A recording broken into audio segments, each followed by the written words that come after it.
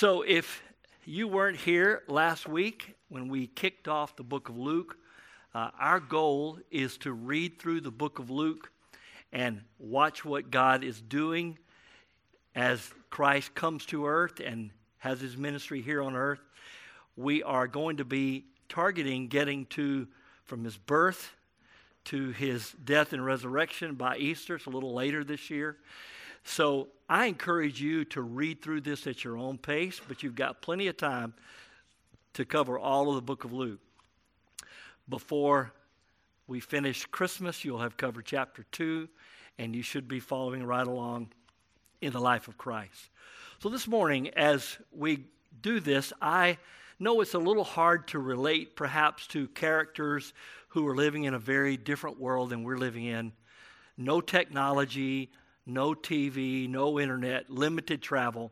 By the way, when it comes to our snow policy, okay, I pastored a church with a very complicated ministry in North Carolina. We tried our best to have at least one service, combining all the services, at least one, even if we had it for family. We only called it off in case of ice. I noticed yesterday they called it off because they were expecting a foot of snow. Wimps, what about, but they're really getting a lot of snow there in North Carolina.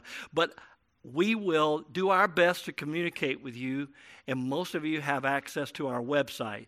So there will always be, in case you're wondering, there'll always be a notification there as early as we could to call off services. We don't want to complicate anything in your lives.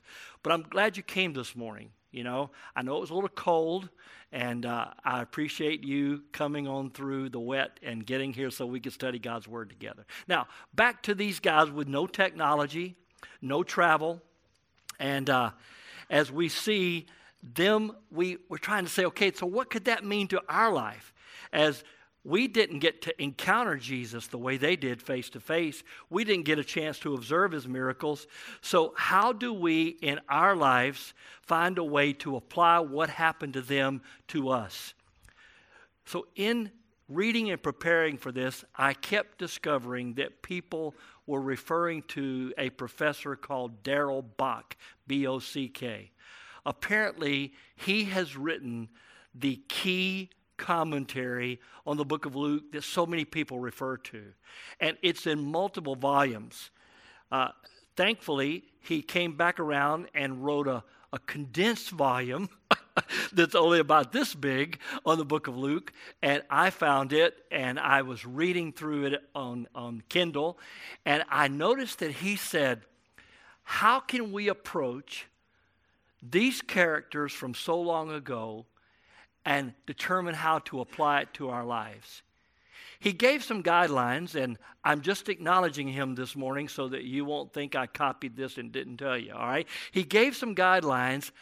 I made them my own, but he was the source that I started with. And I'm going to suggest that maybe you turn to the back, because you've got some extra pages back here in the back of this journal, and that you consider writing down these 3 things that I'm going to put on the screen as how we approach application to these stories in the Bible that happened so long ago. And these 3 points really are the 3 points of my message this morning, and they are the guidelines that you can use as you follow through reading in the book of Luke. What do I see about the character of God? What do I see about how people responded to God? And what do I see about my heart? Those are good questions for us to ask as we go to the Scripture. We're not going to be able to apply everything the way they applied it because our day is so different. But we can see something about God's character, something about their response that teaches us, and something about our hearts, attitudes we might need to cultivate or change, actions we might need to stop doing or start doing. That's always a good approach to the Word of God, and it's a great approach when you're not dealing with straight-up teaching, though there will be some in Luke, but when you're observing a story and you're trying to see, so what does that mean to me? But that is our approach today in Luke chapter 1. Would you pray with me? Father, we open your word with great reverence. We take it for what it is, the word of God. We believe that you have inspired it, protected it, and given it to us so that we might sit alone in our homes and we might gather with other believers and we might look at it and see what it teaches us about you and how we should respond to you. So we invite you now by your Spirit to be our teacher. For those that do not know Christ personally, perhaps this could be the day that they could see how much you love them, why he came to earth to live and die for them, and be raised from the dead to come and live in them. And for those who entered this room already followers of Christ, may this be a day that your word encourages us and focuses us in our worship. So we invite you to be the teacher. And that's why we pray this very simple prayer. Lord God, speak to my heart. Would you pray that aloud with me? Lord God, speak to my heart. And Lord, as you speak, we'll know that it's you. So we listen for your voice in Jesus' name. Amen. So turn to page 6, all right? The very beginning, though you won't find a number up there, you'll find it on the next page, page 8, all right? The very beginning of the Gospel of Luke. And as it begins, you see the dedication to Theophilus. We talked about the lover of God last week and how Luke was approaching the writing. So today we come to the birth of John the Baptist foretold. Now, just a little note for you. The chapter heading was not inspired, all right? When the Spirit of God was moving on Dr. Luke to write this, he didn't say, now, the birth of John the Baptist foretold. All right? That was put in there by translators to help us see the big headings of what takes place. So let's just look at the big headings. This chapter is pretty long. The birth of John the Baptist foretold. You turn the page. On page 8, it's still doing the same thing. Then you come to page 10, the birth of Jesus foretold. And then you have Mary following what the angel said to her, going to visit Elizabeth, her relative. And then that continues on as we talk about how Mary responded. Then on page 14, the birth of John the Baptist, not foretold, but when it happened. Then his father Zacharias, how he prophesied what would happen through John the Baptist. Finally, you get over to page 18, and it's the birth of Jesus Christ. So you see those big headings as they talk about the big summary of what's being written here. But now, in case you didn't notice, Dr. Luke, fittingly, is talking about the birth of two babies. He's talking about the pregnancy and the birth of two babies. John the Baptist. That's why we're Baptists, because he was, no, that's not it, all right? John the Baptizer. We'll talk about his ministry and how he baptized as a forerunner of Jesus. We'll get to that a little later here in Luke's gospel. John the Baptist, he is called. And then Jesus the Messiah. Two interlocking stories. Here in chapter 1, it goes back and forth between one, an angel announcement, and then an angel announcement, and then a response and a birth, and then in chapter 2, a response to the birth. Now, just so you'll see how Luke was writing this, I thought about a conversation that I had with Johnny, and he's not here to defend himself, okay? A conversation I had with Johnny about he and Carrie, that they had discovered Blue Bloods. The TV show, Blue Bloods. How many of you have seen Blue Bloods? You know what I'm talking about? At least you've seen a little bit of it, all right? And I thought, what do you mean you've discovered it? My father-in-law watches reruns all day long, okay? I mean, it's right there in the early channels, probably on your television. But he had discovered the reruns on Netflix, I believe. And he said that some nights when he and Carrie would put the children to bed, he was actually referring to Jonathan. I don't know. They'll probably just go to bed now with 3. But when they put Jonathan to bed, that they would go to Netflix and they would watch a rerun of Blue Bloods. Now, perhaps you're familiar with the Reagan family in New York City. In case you're not, the dad, Frank Reagan, is the police commissioner. You don't have to remember all this, all right? I'm just trying to set the scene for you. He's the police commissioner. One of his sons, named Danny, is a detective. Kind of hot-headed, pretty pushy. Danny is a police detective. Another son, Jamie, is a police on the regular beat. Then the daughter, Erin, is the district attorney's office. Now, as KK and I record these, we actually are pretty caught up now. I think we're only 2 or 3 episodes behind. But we record these, and we'll watch them sometime during the week. And as we watch this, here's what happens. Something will take place as it opens in Frank Reagan's office in the police tower. And after the problem is made, the scene will change, and Detective Danny will go to a site where there's just been a crime committed, and he'll get the facts. And then about that time, it'll flash over to to Jamie pulling up in his police car, or it will go over to the district attorney's office, and Erin will catch a scene. And before the first commercial, 3 problems have already been introduced, okay? And when the first commercial comes, even though we've got it recorded, I won't fast forward it. I'll look over to KK and say, all right, so what do we have?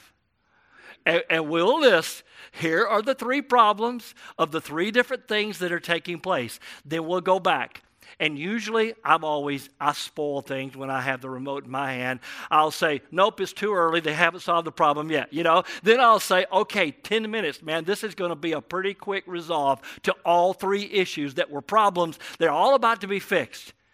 Now, with that type storytelling in mind, here's what Luke's about to do. He's going to start with John the Baptist because he came first. And then he's going to move to Jesus. He's going to come back to the birth of John the Baptist.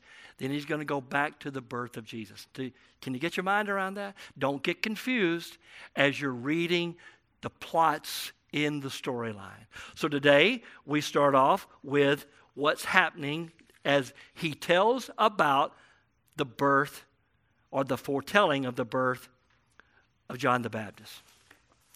So we're right there at the beginning. In the days of Herod, king of Judah, there was a priest named Zechariah, a division of Abijah. His wife was also from the daughters of Aaron, and her name was Elizabeth.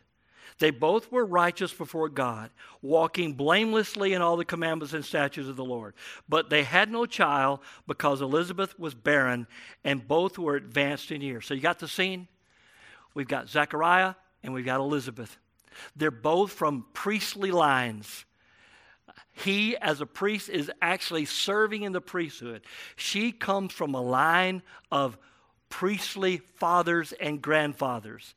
And so we have 2 people whose pedigree and whose genealogy was both known. They didn't have to send off a blood sample or anything for DNA. All right? They knew where they came from. They had the whole family tree figured out. All right? Now, verse 8 says, while they were serving as priests before God, when his division was on duty, according to the custom of the priesthood, he was chosen by lot to enter the temple of the Lord and burn incense. And the whole multitude of the people were praying outside at the hour of incense. And there appeared to him an angel of the Lord standing on the right side of the altar of incense. Now let's just stop right there to make sure you got the scene. There were quite a few priests, and they had a scheduled rotation. I don't know how they knew because they couldn't check their calendars or there was no Google shared drive. I don't know how they figured this out, but they all knew exactly when their time came. And it was not that often. And for one person to be the one that would go in and to make the sacrifice, that was very unusual. Only once or twice, maybe in a lifetime. And so you have the scene of Zacharias' group doing their service at the temple and him being chosen to go in. Now, for years I have preached and I've actually said something that was incorrect, and I hate to have to admit it, but I've just been preaching along and I said, there is no such thing as retirement in the Bible. Well, there is one case where I found the word retirement in the Bible. I don't have the reference to give it to you today, but it was speaking of the priest and how they were not supposed to actually be the ones that did the work after the age 50. They couldn't do it before 25, and then they couldn't do it after 50. Now, they could stay on and mentor the other ones, but they weren't supposed to be the ones that carried it out. So I repent publicly before you. I didn't mean to give bad counsel from Scripture. I'd never seen that verse before. So I'm guessing that Zechariah was an old dude, but not yet 50. But in that day, the 40s were a lot older than they are today, okay? They were both advanced in years. And then something happened as he went in to do his job. I'm on page 8 in case you're not following along. An angel of the Lord was standing on the right side of the altar of incense. Zechariah was troubled when he saw him. You think? All right? I mean, he goes in and he sees an angel. That's kind of the understatement in chapter 1, okay? He saw an angel there. And fear fell upon him. He had a reverential awe for what he was experiencing inside the temple. Verse 13 says, the angel said to him, do not be afraid, Zechariah, for your prayer has been heard, and your wife Elizabeth will bear you a son, and you shall call his name John. You will have joy and gladness, and many will rejoice at his birth. For he will be great before the Lord. He must not drink wine or strong drink. He will be filled with the Spirit even from his mother's womb. He will turn many of the children of Israel to the Lord their God. He will go before him in the spirit and power of Elijah, and turn the hearts of the fathers to children, and the disobedient to the wisdom of the just. Catch this phrase, to make ready for the Lord a people prepared. So make sure you have the scene. God had promised through the prophets of old that he would send a preparer, a forerunner before the coming of Messiah. That he would send this forerunner who would prepare the hearts of the people to receive the message of the Messiah. And he had promised that he will come in the spirit of Elijah. And he will come in boldness. He will be seen as some different kind of guy, which John the Baptist was. And he will come and he will prepare the people as he makes ready for the Lord. Now, that's the scene that's taking place. What do we see about the character of God here? Remember? That's what we're looking for. The character of God is amazingly fulfilling prophecy at the right time. Keep in mind, 400 years of silence, and now God speaks through an angel in the temple.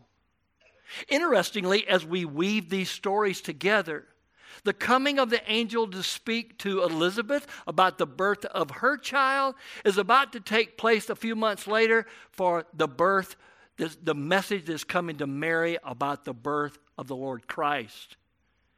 And so the timing of all this. But did you catch what I said about the timing of Zechariah being a priest? I mean, this was a very unusual moment that was taking place in his life. But God, did he cause it? Well, I'll let you wrestle with that. And you'll be wrestling with it to the day you die. All right? What did God cause circumstantially? And what was God doing orchestrating as he was working in the lives of people? I can't explain it, but I can sure be moved to worship at it. To see how God has prepared somebody at just the right time to be in just the right place. And by the way, if you're doubting that in your life today, the timing of the Lord, I want to apply that last thing to your heart. God has something at just the right time for you. He hasn't left you, though he may have been silent. He hasn't left you, though you haven't heard his voice lately. He loves you. He wants the best for you. He has a purpose in mind, and he is fulfilling his purpose in his time. He makes all things beautiful in His time. At just the right time, the angel came, and Zechariah there in the temple, he speaks to him about the coming of the forerunner. But how did Zechariah respond? Well, I'm glad you asked, because that's the next verse, all right? Verse 18. Zechariah said to the angel, "How shall I know this? For I am an old man, and my wife is advanced as years." Seems like a little bit reasonable. But we are talking to an angel, okay? We are talking to an angel that came and said, this is what the Lord's doing. He says, I am an old man. I love the contrast of verse 19. In mine, I've kind of circled it and drawn a line between it. That's the advantage to you having this journal, is you can write all in it, even if you want to write in your Bible that way. You can learn maybe what you want to write in your Bible, because there are times you'll want to show connections between things. There's a connection between I am an old man and what the angel's about to say. The angel answered him, I am Gabriel. There's no but in there, but there's one definitely implied. I'm an old man. Well, I'm Gabriel. And you think you're advanced in years? I'm not going to tell you how long I've been around, but I stand in the presence of God. That's a pretty powerful thing. The character of God, in all of His ability to fulfill His promise, even as He's doing it here, is talking to Zechariah about how God is about to fulfill His purpose in his life. I stand in the presence of God, and I was sent to speak to you and bring this good news to you. And since you've been so quick to agree with it, let me tell you what's going to happen to you. You know what happened next? He said, behold, you will be silent, unable to speak until the day that these things take place, because you did not believe my words, which will be fulfilled in their time. Now, there were people waiting outside. Verse 21 says, the people were waiting for Zechariah. They were wondering at his delay in the temple. It took him too long to do his job. When he came out, he was unable to speak to them. They realized that he had seen a vision in the temple. I don't know if he pointed up or if he, flapped his wings like it. I don't know what he did. He made some kind of sign to them, and they knew something happened when he was in there. And we don't know, but he's seen something from God, and we've been waiting 400 years to hear something from God, but he couldn't tell them what happened. When he came out, he realized they had seen a vision. He kept making signs to them and remained mute. And when his time of service was ended, he went to his home. Now, we can only try to figure out what he said to Elizabeth through his making signs. How did he explain to her what he'd seen? A little later in chapter 1, at the naming of the baby, he asked for a tablet that he could write on. I don't know if they played Pictionary. I don't know. I'm not trying to be irreverent here. I don't know how he explained it to her. But somehow he communicated to her. And it says in verse, it reminds me of my friend Jimmy Scoggins down in South Florida. He said he called together this group of it was a marriage class, and people had to sign up for it. He said when he got in there were all these couples, and most of them were not married. And he said, I'm really getting stretched here. Most of them were not believers. And he said he was trying to explain to them how he was going to approach this course. And he said he looked over here at this one lady, and her perceived to be husband spoke Spanish, and she only spoke English, and there was somebody in the class that was interpreting to the two of them what was being said. He said, I wonder how they talk at home, but she's already pregnant, so apparently they're communicating somehow, all right? That's what's going on here. I don't know what he told Elizabeth, but when she discovered that she was pregnant, apparently they had communicated somehow, all right? Verse 24 says, she conceived. For 5 months she kept herself hidden, saying, thus the Lord has done for me in the days when he looked on me to take away my reproach among the people. I want to tiptoe into this. I didn't plan, nothing in my notes. I hope I don't mess up. In our day, when a couple cannot conceive, there's no shame, though they may feel it. And I have seen in the body of Christ so many wonderful things through adoption. I've also seen people that took the freedom that they had, not having to raise their children, the time that they had to find other ministries that they could give in the body of Christ. One of the sweetest couples that ever ministered with me and to me were James and Mabel Richardson in Virginia. He was an usher that knew the name of everybody that walked in the door. He wrote it down. He prayed for them. If I ever had any questions, I didn't go to the computer and ask. I went to James and asked. And he knew what was going on in so many people's lives. But in this day, when a woman could not have a child, there's so many places in culture where she didn't fit. And whether the shame was given by others or just felt by her, there was an incredible sense of disappointment in her life. But we never once see attitude and actions we need to take. We never once see Elizabeth being bitter. We see her being an incredible woman of faith. Now, go to page 14. On page 14, we just skipped over the angel coming to Mary. We'll do that next week. And we'll look at what she said and how Mary responded. But let's stick with the story of John the Baptist. Verse 57 says, the time came for Elizabeth to give birth. She bore a son. Her neighbors and relatives heard that the Lord had shown great mercy to her. They rejoiced with her. Remember what the angel said? Going to be a source of real joy. A lot of people are going to be excited. On the 8th day, they came to circumcise the child.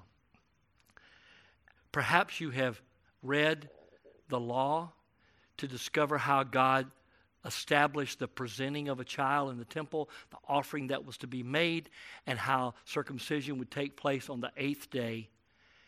And at that time, of a boy child, he would be named. So until now, they've not named him. Following the custom of their day, on the 8th day they came to circumcise the child, and they would have called him Zechariah after his father, but his mother answered, no, he shall be called John. The people said back to her, none of your relatives is called by this name. We don't understand. I mean, you've waited so long to have a child, and now you want your name to go forward? Why would you not name him Zechariah after his father? And she said, look, we're going to name him John.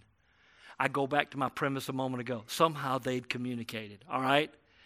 Because the scripture says that Zechariah asked for a writing tablet, and he wrote, his name is John. And they all wondered, but immediately, Luke's good with that word, he makes time come to life. Immediately, his mouth was open when he wrote, his name is John. And his tongue loosed, and he spoke, blessing God.